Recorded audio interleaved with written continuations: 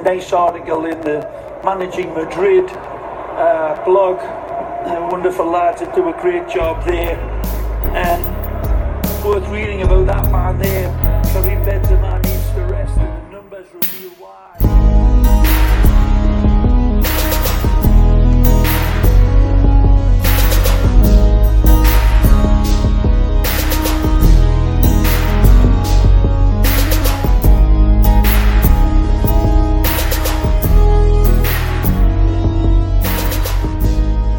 Hello and welcome to the Managing Madrid podcast. It is Thursday. It is your mailbag edition with myself, Kiyan Sobani, and Lucas Navarrete. Lucas, how you doing?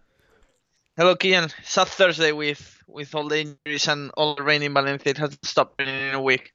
I obviously with the time difference, I saw the news much later than you did because you're in Spain. But I woke up to two pieces on Managing Madrid today. Obviously the Hazard injury and then the Marcelo injury, and the Bale injury obviously is the third one, which he's not going to miss Clasico, but it's kind of was just like the icing on the cake in terms of putting a dagger in our sadness. And for me personally, I had just written that big Hazard article of like how good the team ceiling is with him, how exciting it is like to have him on the pitch in the Clasico, because that's a player obviously he didn't have last season because peak Hazard is so good, and then it's just like a sucker punch, because I think we all thought he was going to be back, right? Oh yeah, definitely. I mean, even the club admitted that he was probably going to need or take 10 days off, and to let the pain go away by itself, given that it was just a contusion and all that.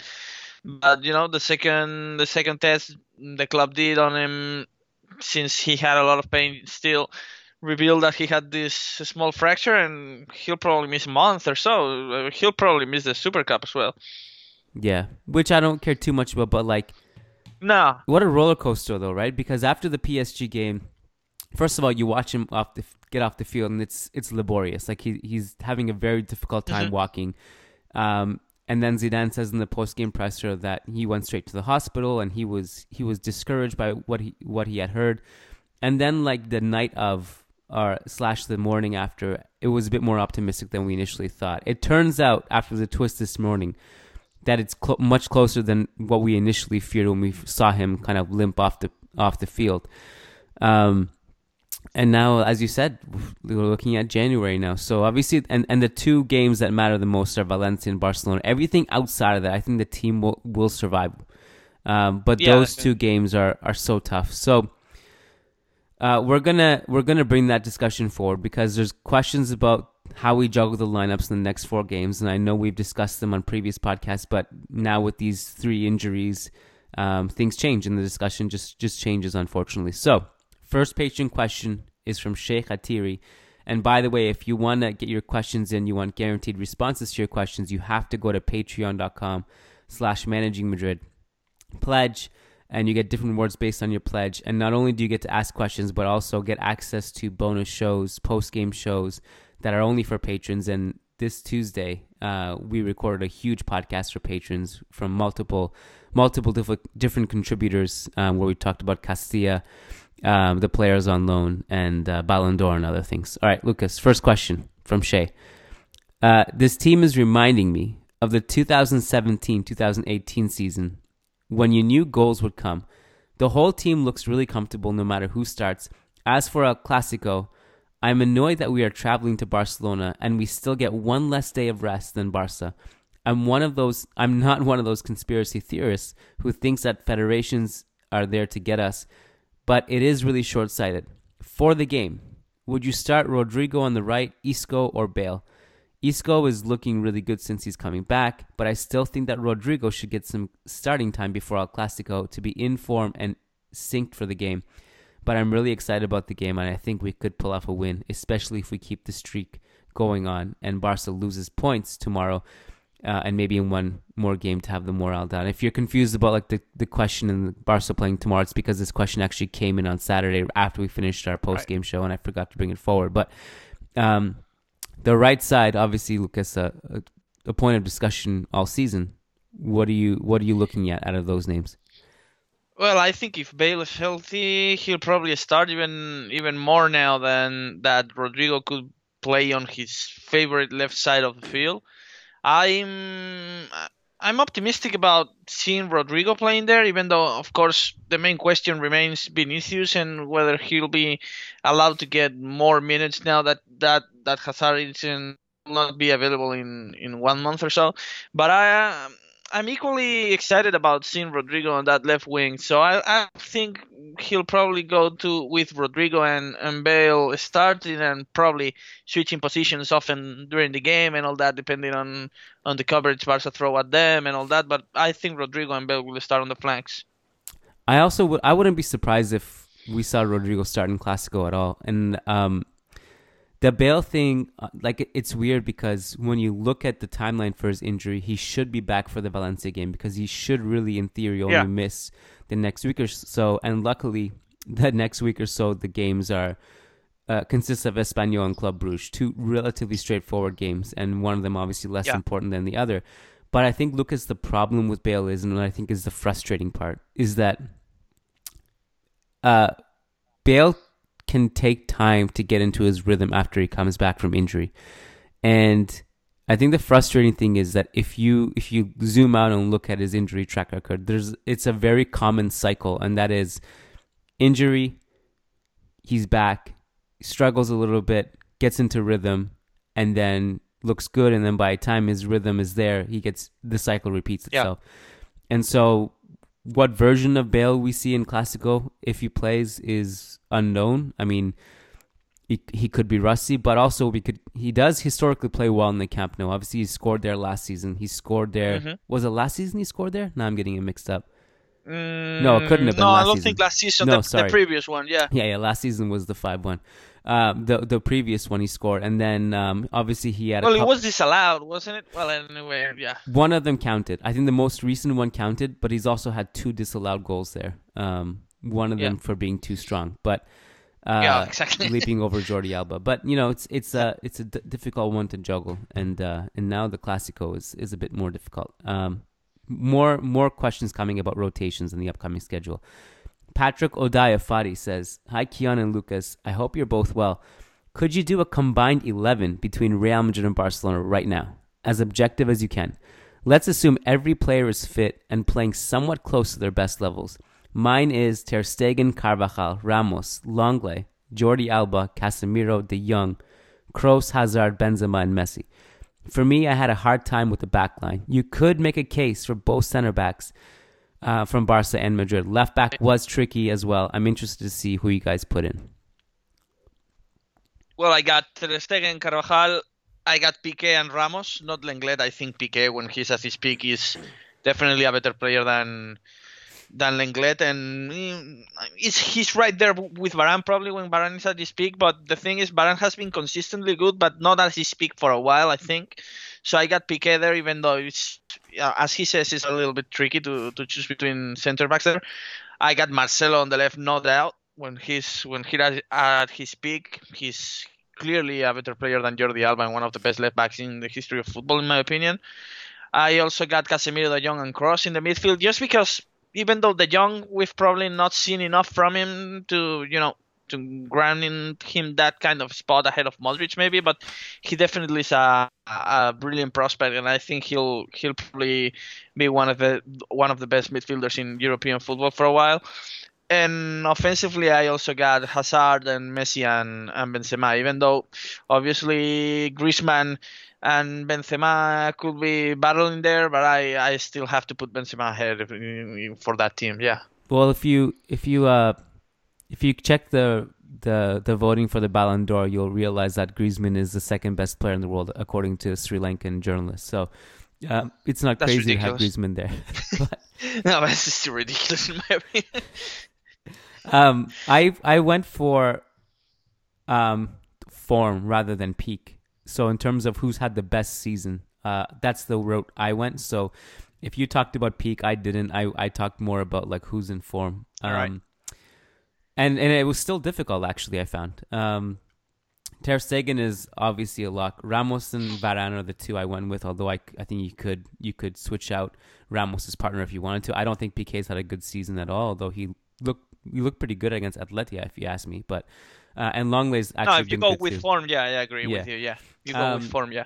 Carvajal right back. I went with Alba, which makes no sense if we're talking about form because Alba hasn't played at all this season because of his injuries. But if you look at the calendar year of 2019, he essentially has been so good since Neymar left. I went Casemiro, De Jong, and Kroos. Is that who you had in midfield too? Yeah. I think De Jong has been one of the bright spots for Barca this season. Individually, he's been good after a slow start. Although you could argue, I don't know how we would fit alongside Casemiro. He probably should be the defensive midfielder by himself.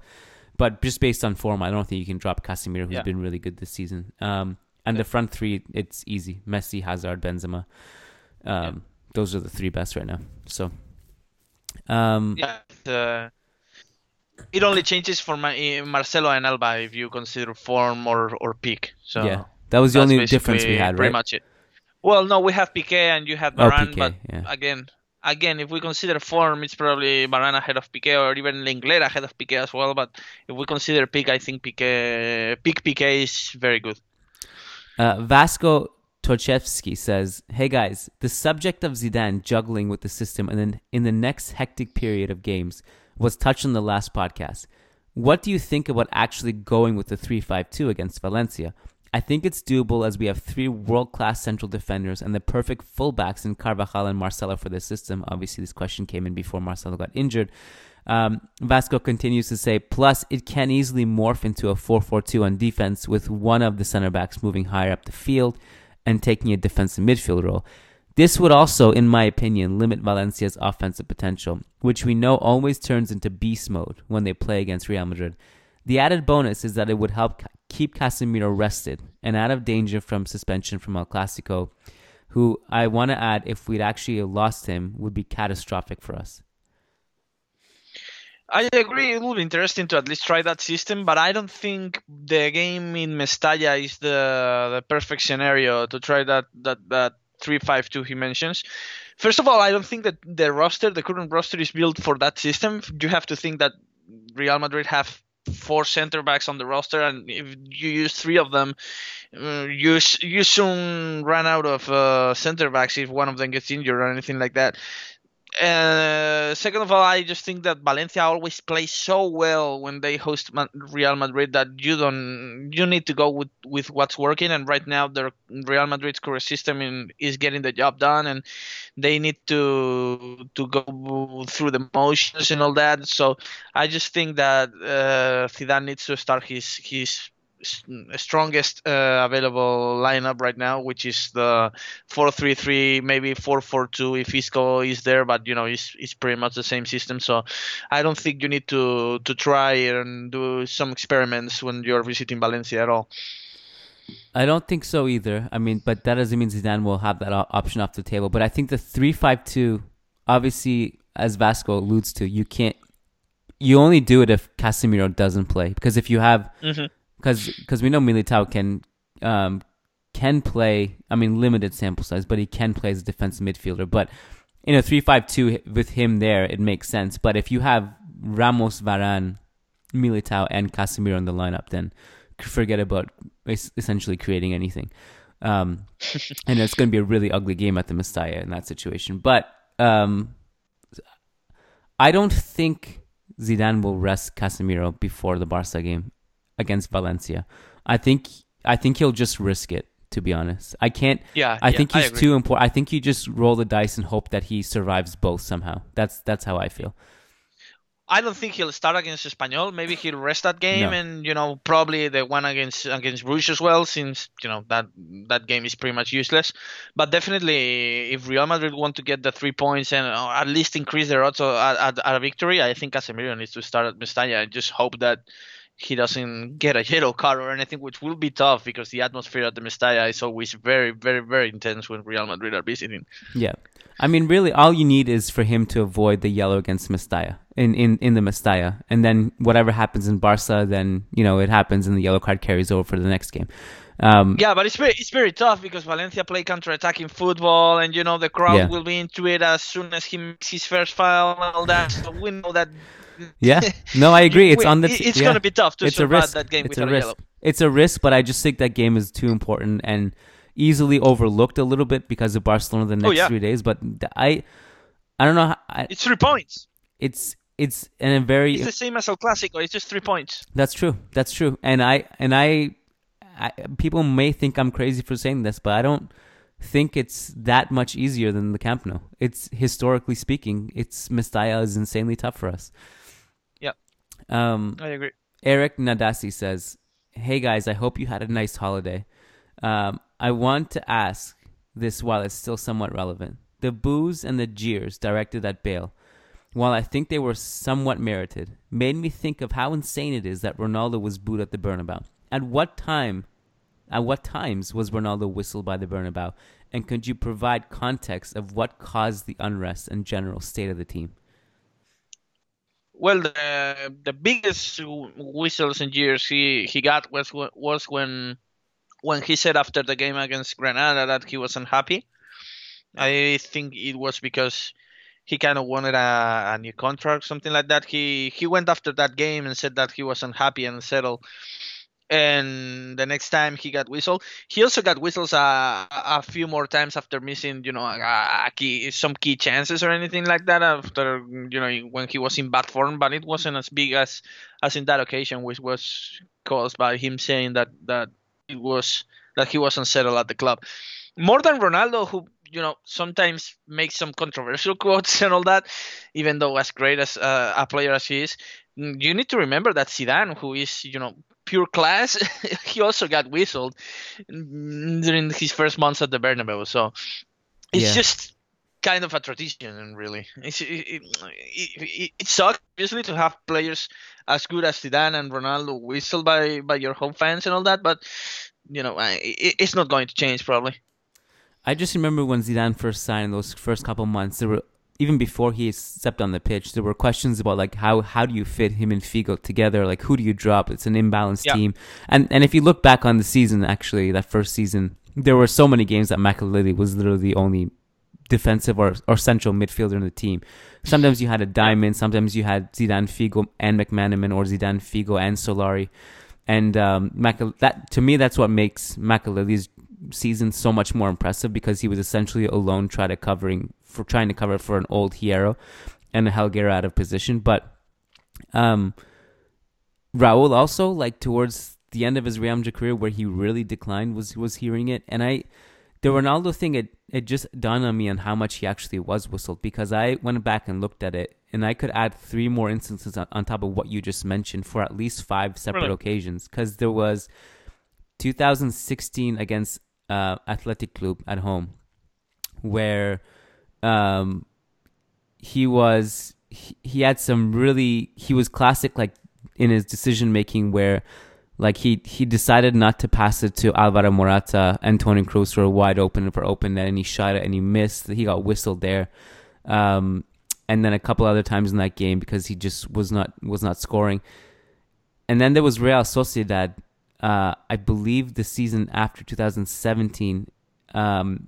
In that season, twice he was good. Once against Real Sociedad and once against Bayern Munich in the Champions League, where he actually scored 5 goals. And the reason was because, like, before he started scoring in that game, I don't know if you remember, Lucas, I'm sure you do, Ronaldo, in those last few years at Real Madrid, took like half a season to really get going. So like his first, before Christmas, he wasn't playing well. And then he would make up for it in the springtime, and he would go into this crazy mode, and as like the entire team really. But so he was, the fans had seen the first half of the season, they were booing him, and then in that Bayern game where Real Madrid were close to getting knocked out, he scored a bunch of goals, and then the crowd started going crazy again. But so like there's like always this I wouldn't say love-hate, but this roller coaster of emotions at that stadium, that people, they point out everything, the good and the bad, and that's just the way it is. And so that's the best context I think we can give. Yeah, let me say that even though Cristiano Ronaldo and Zidane and Raul and even Casillas got whistles and all that, definitely not as loud as Bale's. No, I no. think Bale's was the loudest ever, I think. Yeah, I agree. I also think, like, like sometimes, like when you can notice this a bit more when you're actually at the stadium. But when, for example, Ronaldo gets booed, this is an example. The people start whistling, and then there's always a contingent who stand up and applaud to kind of drown it out or balance it. But with Bale, what was unique about it is that unanimously, like from the first person in that stadium to the 80,000th person in the stadium, were all on the same page, and that's what made it so unique. And it was that. Yeah. So you're right. It was the loudest. To me, it was a bit different, even though that obviously it was whistles in both times. But I can say that with players like Ronaldo, Raúl, Casillas, Zidane, and all that, those whistles probably meant like frustration, maybe. And with Bale, it was just anger, in my opinion. Yeah, it was hate. Yeah, Hate it was and hate, anger. anger. Yeah. Mehdi Bakhshi says, considering Hazard's previous injury took him 2 months to recover his form, do you think he'll get back into his good form before El Clasico?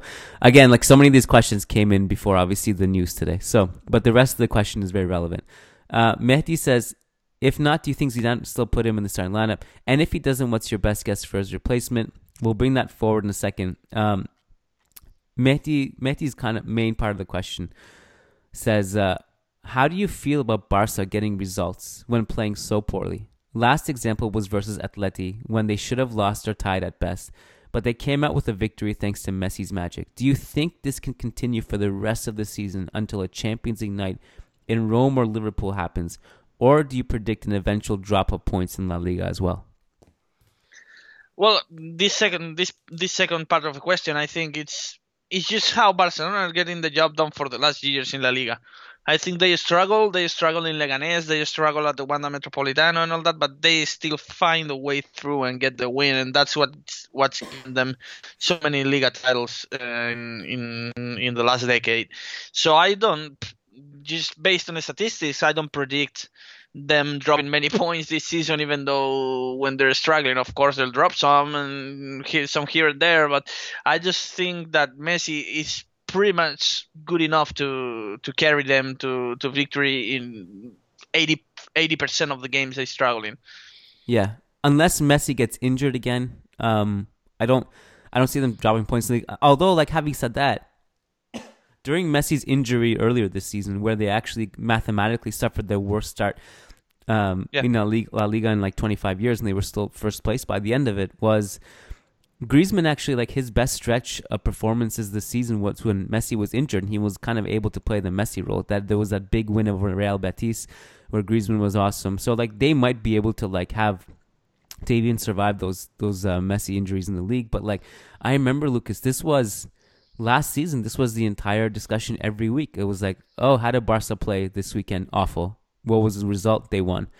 Every week we were waiting. Hey, at some point, someone punishes them, right? Like, who can anyone punish this team? It wasn't Real Madrid. It wasn't Atleti. It wasn't Valencia. It wasn't Sevilla.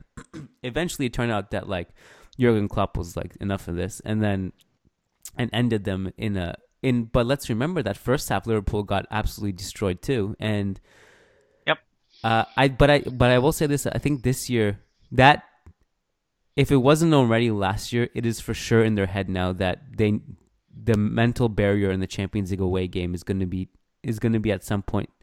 They have to get over it, and I mean, I hope they don't. But like, from their perspective, and I'm sure you watched that video now that got that Barcelona themselves put out of Alba crying at halftime in the locker room when they were ahead on aggregate. I think they were only down 1-0 at halftime. They were ahead, and that was the mentality of the whole team. So, like, it's in their head now in the Champions League, but I don't know. I don't know if they drop points in the league unless it comes from us punishing them now. And we'll wait to see. I think it's interesting, Lucas, because I felt really. I was almost laughing after that Athletic game because we were all like, Om and I were talking in Slack, like, the Barca goal is coming, Messi goal is coming. We were just laughing about it, but then it actually, like, happened within like seconds of us texting back and forth. And but then when you go back and you actually look at the game, actually, like, I think Barca, like, played better than I initially thought.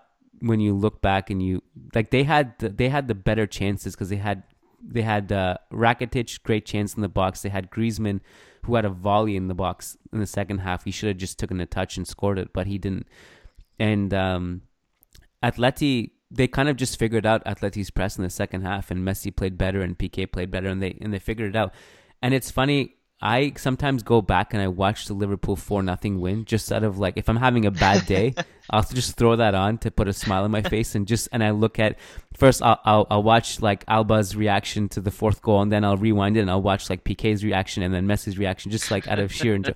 But then it always amazes me that I forget, in that game, Barca should have been up like by 2 goals in the first half, and they missed 2 great chances, and like that's they were so close to actually just ending that in the first half, and they didn't. And I think, like, I don't know, this season I feel kind of the same in that it's like 1 or 2 goals here and there away from them collapsing or not. And anyway, they always survive so great chances from their opposition, because even though I agree with you, and Barca maybe deserved the win at the Wanda, at least a draw for sure, the biggest chance in the game was Morata's header saved by Ter Stegen. So, and they survived it. Kick, there was also the Hermoso one at the far post was even a bigger chance. The one that João Felix passed.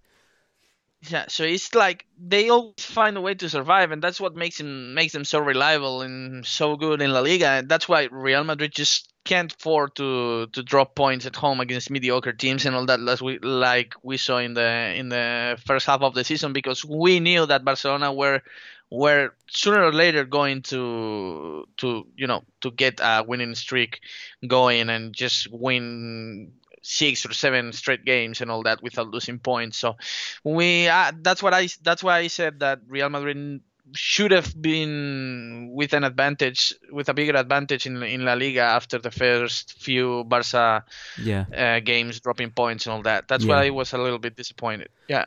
I also like Ter Stegen is basically Messi of goalkeepers, and the fact that they have both Messi and Ter Stegen makes such a massive difference. And sometimes when a goalkeeper like that comes along, you remember how much of a difference a goalkeeper like that can make. Like, that's completely transcendent like that. I remember we had that with Casillas.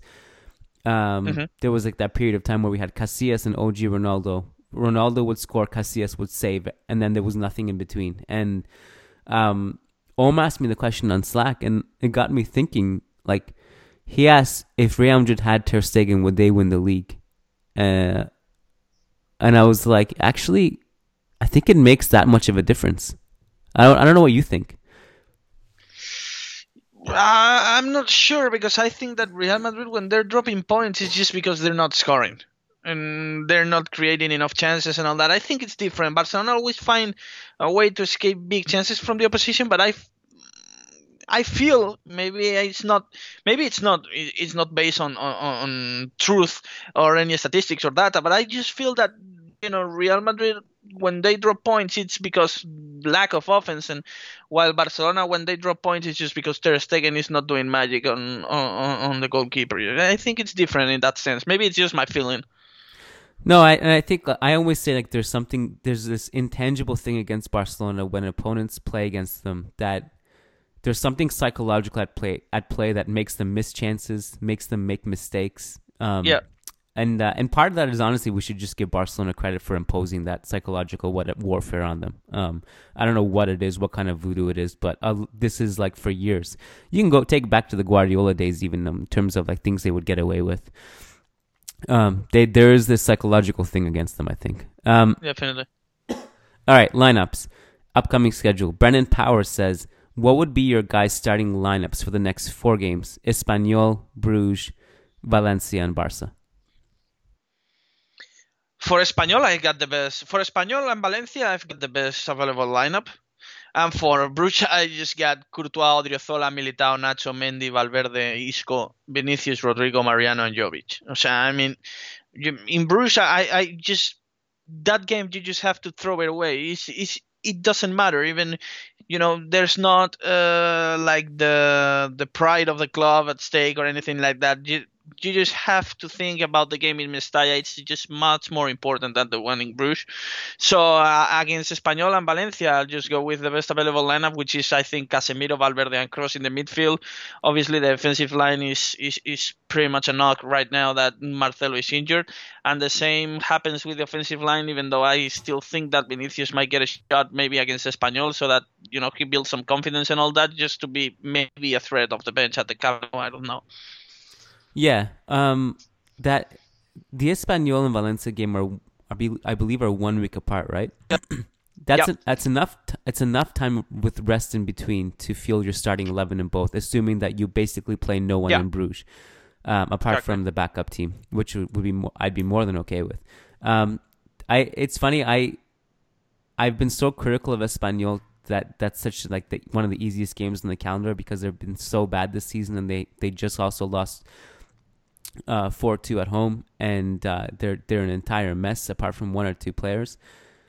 That maybe I'm starting to think like maybe now this is a trap game. It's a banana peel for some reason. Like Espanyol turn a gear. I don't know what happens. Something freakish happens. But for the most part, that's an easy game. The only one I would look at resting for that is Casemiro, I think. Just for the yellow card factor. Could you and like we've been asking ourselves the question for so long, like, what does this team look like with Casemiro? And we don't really have an answer. And I think like of all games to play, that might be the one anyway, because you're almost forced to like preserve him a little bit. See what happens if you kind of pack the midfield, put Fede there along with Kroos, Modric, and Isco. I don't know, something. I think you could get away without Casemiro in that game.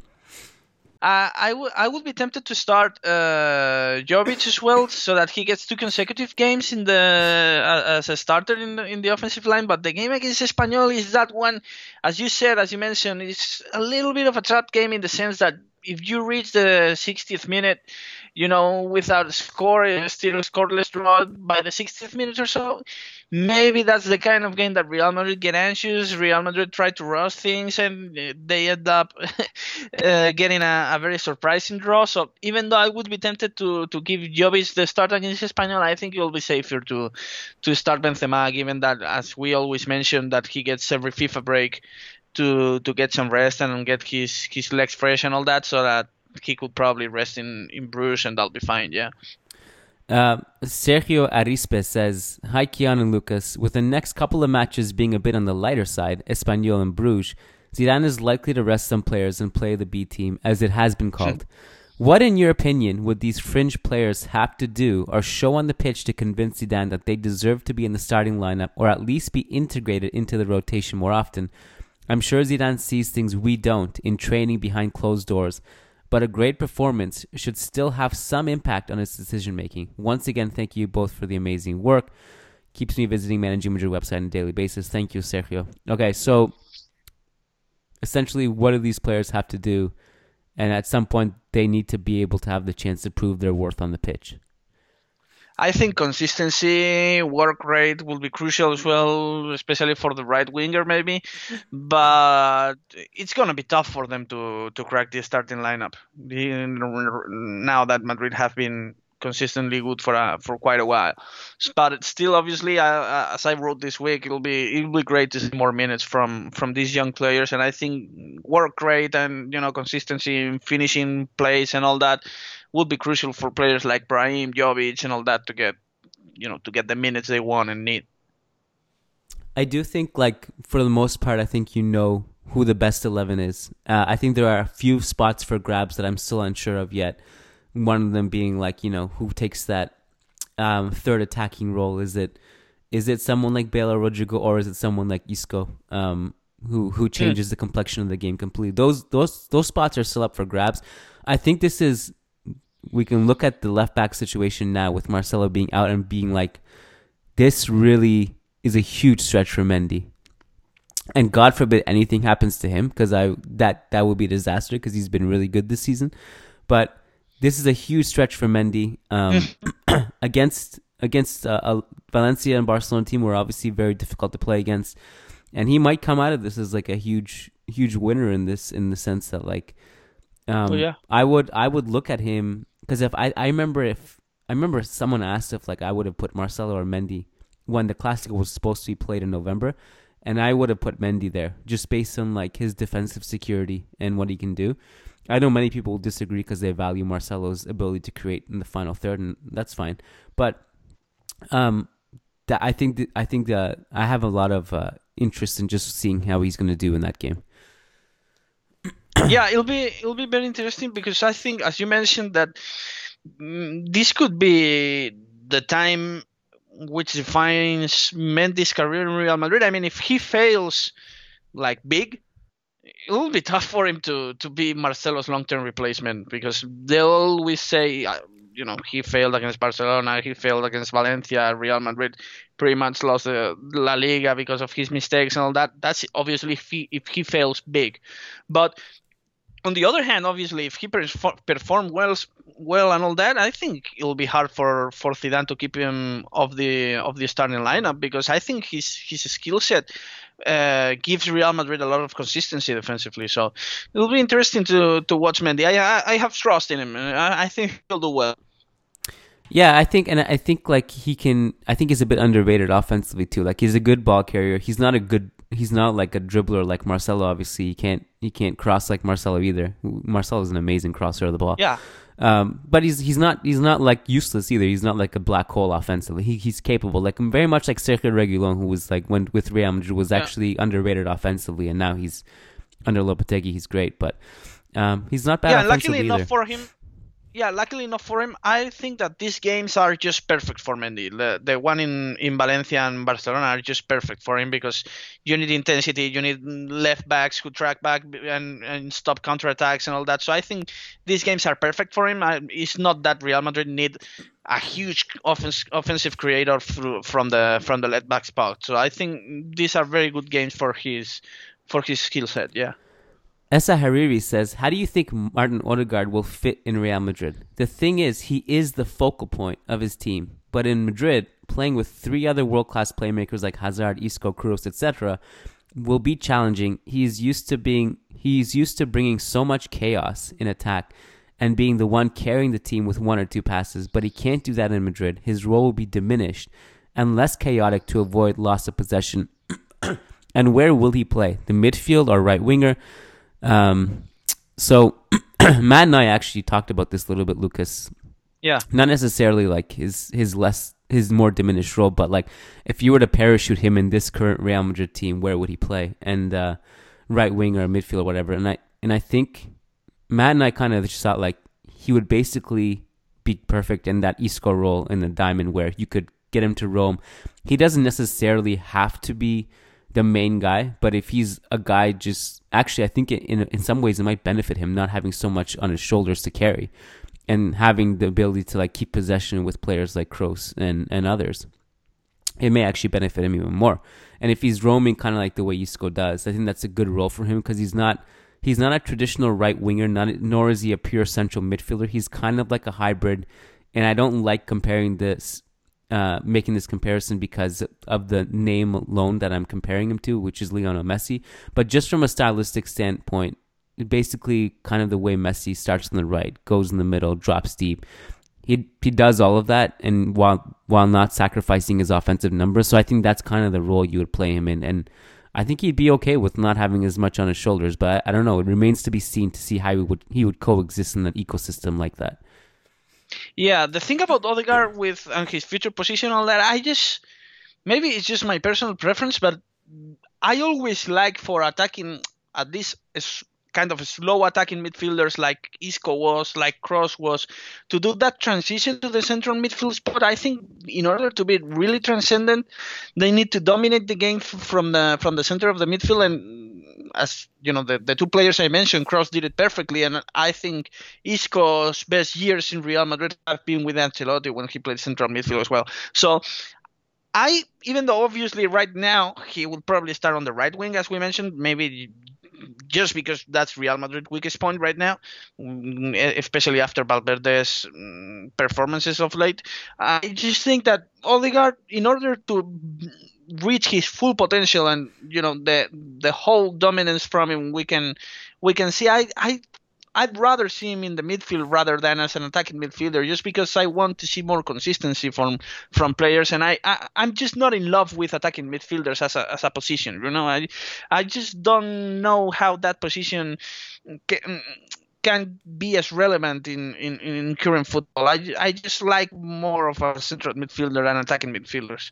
He has a certain versatility that I think it's not. I don't think you're going to be chained to one thing necessarily. And if you're alluding to the number 10 role dying, I still think exactly those players will exist, but just in different forms.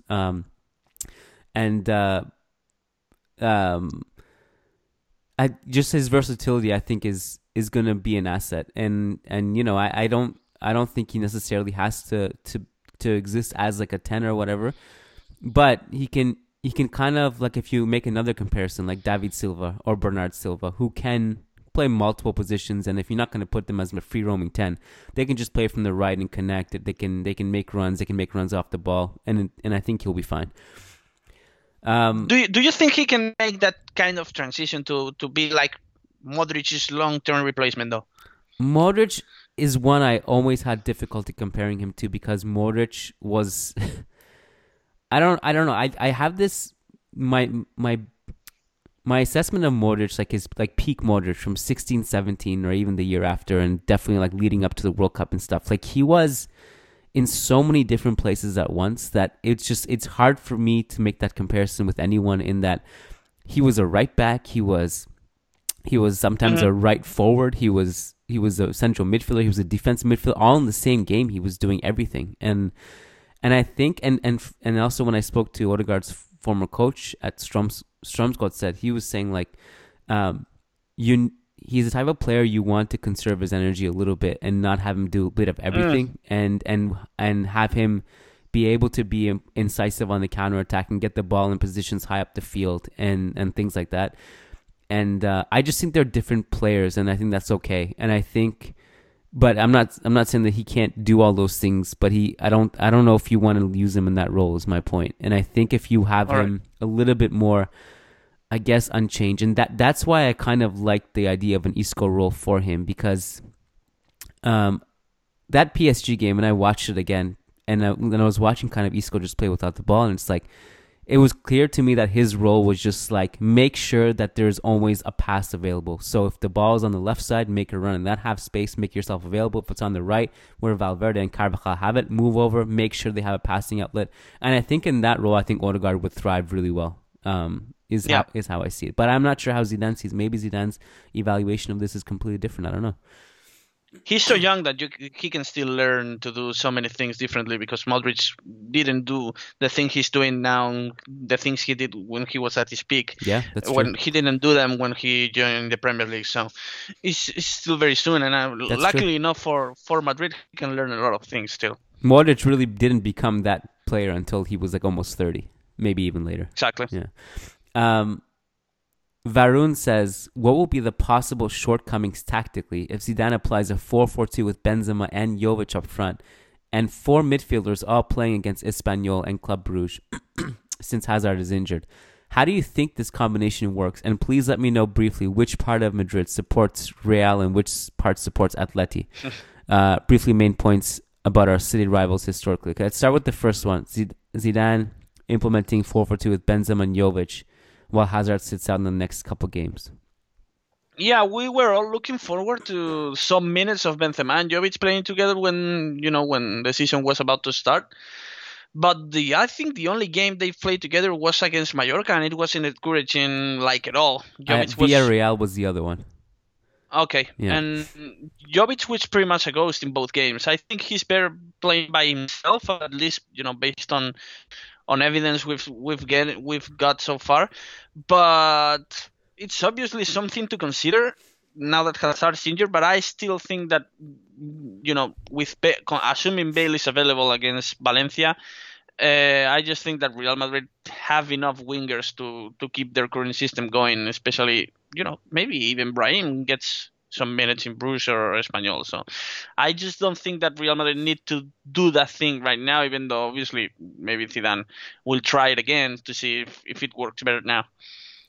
I also think I think it can work in certain games and probably not the big games, more of let's say the Espanols of the world, because I remember, and I'm just revisiting that Villarreal game, and you brought up the Mallorca game too, which was kind of similar issues, but almost also completely different because that whole team was a mess with Isco playing as a defensive midfielder.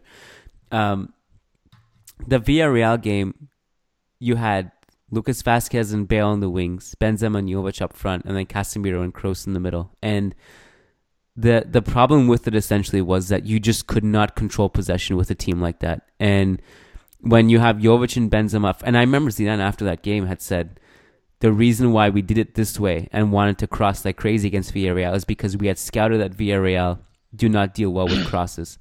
And so we wanted to just bombard them with Jovic and Benzema in the box, and with Vazquez crossing to Bale at the far post. Turns out Bale scored both goals in that game and actually played well, but it wasn't really from crosses and stuff that he scored from. It was more from good movement with Carvajal, and Jovic had a great pass in that game, I remember. But I think that's the issue you run into with a system like that. It's that with Jovic, Benzema, and then two wingers and then two central midfielders, you're not going to control the game and influence it the way you did with, I don't know, let's say against PSG, with Isco there with a bunch of other central midfielders like Valverde and Kroos, or against even like the game they dropped points in Valladolid earlier in the season where they had Isco and James together. I think you sacrifice control and you become predictable in your crossing. That's why I don't think you can do it in big games, but you can probably do it in a game against Espanyol, I think. Yeah, there are more interesting things and exciting things to try and experiment, like Brahim, like Isco playing again as he did in PSG, than I think trying Jovic and Benzema together again. You were very much you have a big flag bearer, Brahim. I know you were advocating for him that he would be perfect for that last game against in Alaves. Yeah, definitely. I think that his creativity and his finishing. I think he's a better finisher than. I mean, he's a useful finisher, at least, that Real Madrid could use. He also dribbles the ball well. He creates. He also likes to keep possession and keep things going, and dominate the tempo of the game and all that. I think he'll be a very useful player. I'm very encouraged by what I saw from him the last weeks, the last month of the season last year. So obviously Zidane, as one of the comments said before, Zidane sees things we don't in training sessions and all that, and maybe he just thinks that Brahim isn't ready to contribute. But based on what we saw last season, I just think he is. I think he will make an impact on this current Real Madrid system. What do you want to say about the differences in the fan bases of Atletico and Real Madrid? I just don't think it's geographically based. Maybe obviously not geographically necessarily, but politically, I think.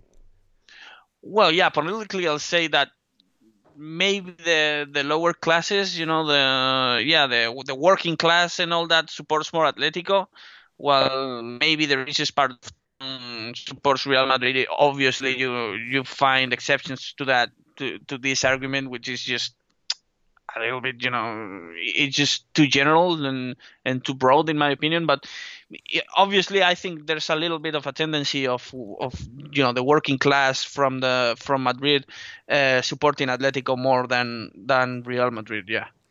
Yeah, and I hesitated taking this question because it requires so much actual detail to break it down, and to kind of just sum it up in a few words is very difficult and wouldn't do the whole subject justice. But I think there's a whole history behind this, and that's well over 100 years old, and you can trace it back to as early as the early 1900s, where essentially anyone who wasn't good enough to play for Real Madrid would go to Atleti. So there was always this chip on their shoulder kind of club and their fan base, and then there's a lot of political differences historically. Now, I mean, maybe not so much, and now it's just the whole thing with the mattress makers and kind of just the fact that they're the less glamorous working class, as you said, but there's a whole history behind it. I think it's one of those things I would just encourage people to just go and research. And probably if we were good at, we could dedicate a whole podcast to it probably, but we won't. Last question. Elias Talani says, according to the rumors, Fabian Ruiz is close to Real Madrid. where would Fabian Ruiz fit in Real Madrid, and what would he cost? That depends on obviously the role Zidane has in store for him. I just think that Fabian right now is more of an attacking midfielder, but again, I think he has definitely the potential to be a central midfielder in a 4-3-3, one of the two central midfielders. So it depends on the system and whether Zidane is willing to change it or not. If obviously right now, if he doesn't learn a little bit to play a central midfield role, his feet wouldn't be great, because he plays behind the striker and all that. Even though his work rate is also like good, but I think that he definitely has the potential to be a central midfielder, like Pogba or anything like that, with a lot of work rate. Well, even though Pogba is not a great defensive midfielder, I think Fabian has the potential to be one of those central midfielders dominating the tempo of the game and all that, even though right now he's an attacking midfielder. Yeah. I've seen people like just confused about the Fabian link, because they're like, well, shouldn't we just develop Fede Valverde and all this? And I think we keep different players, yeah. Different players, but also like we keep on forgetting, and I keep bringing this up like every month or so. Like Modric's contract ends this summer, and there's been no word of extension yet. And I think if you're planning to bring in someone like Fabian, you're worried about like where he's going to play. Like I think we might be looking at Modric's replacement sooner than we think. And I think what used to be like a huge depth chart of central midfielders consisting of Ceballos and Kovacic is those two. Gone, yeah. Those two are gone. I mean, Ceballos is pretty much gone, and Modric is on his way to moving on, just based on age alone and decline. So I think you need some, and I'm huge on Fabian Ruiz. I think he's awesome. I think he's really good. I think he's unique, just a unique offensive creator and a very, very lethal shooter from long distance, but also a good combination player and a good passer. I think he's really good. So I'm definitely not against it, but I don't know how you feel, but I think maybe the Pogba noise eventually dies down, but maybe it doesn't. But whether it's Pogba or Eriksen or Fabian or whoever, there's going to be someone, I think, in that ilk coming this summer, because of the fact that I think they need the depth. Yeah, I agree. I think one of those three, and even adding Van de Beek to the equation, which the latest reports in this summer were that Real Madrid were just having that deal agreed and done, but they just decided to wait one more season. So I think that Real Madrid definitely need one more player there, whether that's Fabian, Pogba, Van de Beek or Eriksen. It's a very different discussion, because I think, for example, that Van de Beek and Fabian are more comfortable in the attacking midfield role, even though I obviously think that Zidane would like them to do that kind of transition to the central midfielder, whether as Pogba and Eriksen would be perfect for the current system, given that they're at their peak, they have both, they're proven at that spot. So obviously more expensive, at least Pogba and Eriksen in terms of wages, but Van de Beek and Fabian, if you ask me about those two, I would go with Fabian as well. I think he has the potential to be definitely more to do that kind of transition we talked about before, to be a central midfielder, more of an attacking midfielder. I think you have to go with Fabian, even though he'll be more expensive than Van de Beek at this point. All right, so that brings us to our last question of the mailbag. We're doing this every Thursday, so if you want to get in your questions for next Thursday, you have time, go over to patreon.com/managermadrid. It is a free show, but if you want to get access to questions and responses, go over there and get access. Lucas, this was fun, my friend. Until next time, Hala Madrid. Hala Madrid. Before we wrap it up, just wanted to give a quick shout out to our patrons over on patreon.com/managermadrid. And I can't emphasize this enough. If you want access to bonus shows, a ton of bonus content, including this week's mega episode of over 2 hours in one episode, where we talk about Castilla and we talk about the players on loan and we talk about the Ballon d'Or and a bunch of other stuff. And that happens pretty much every week. We do bonus shows.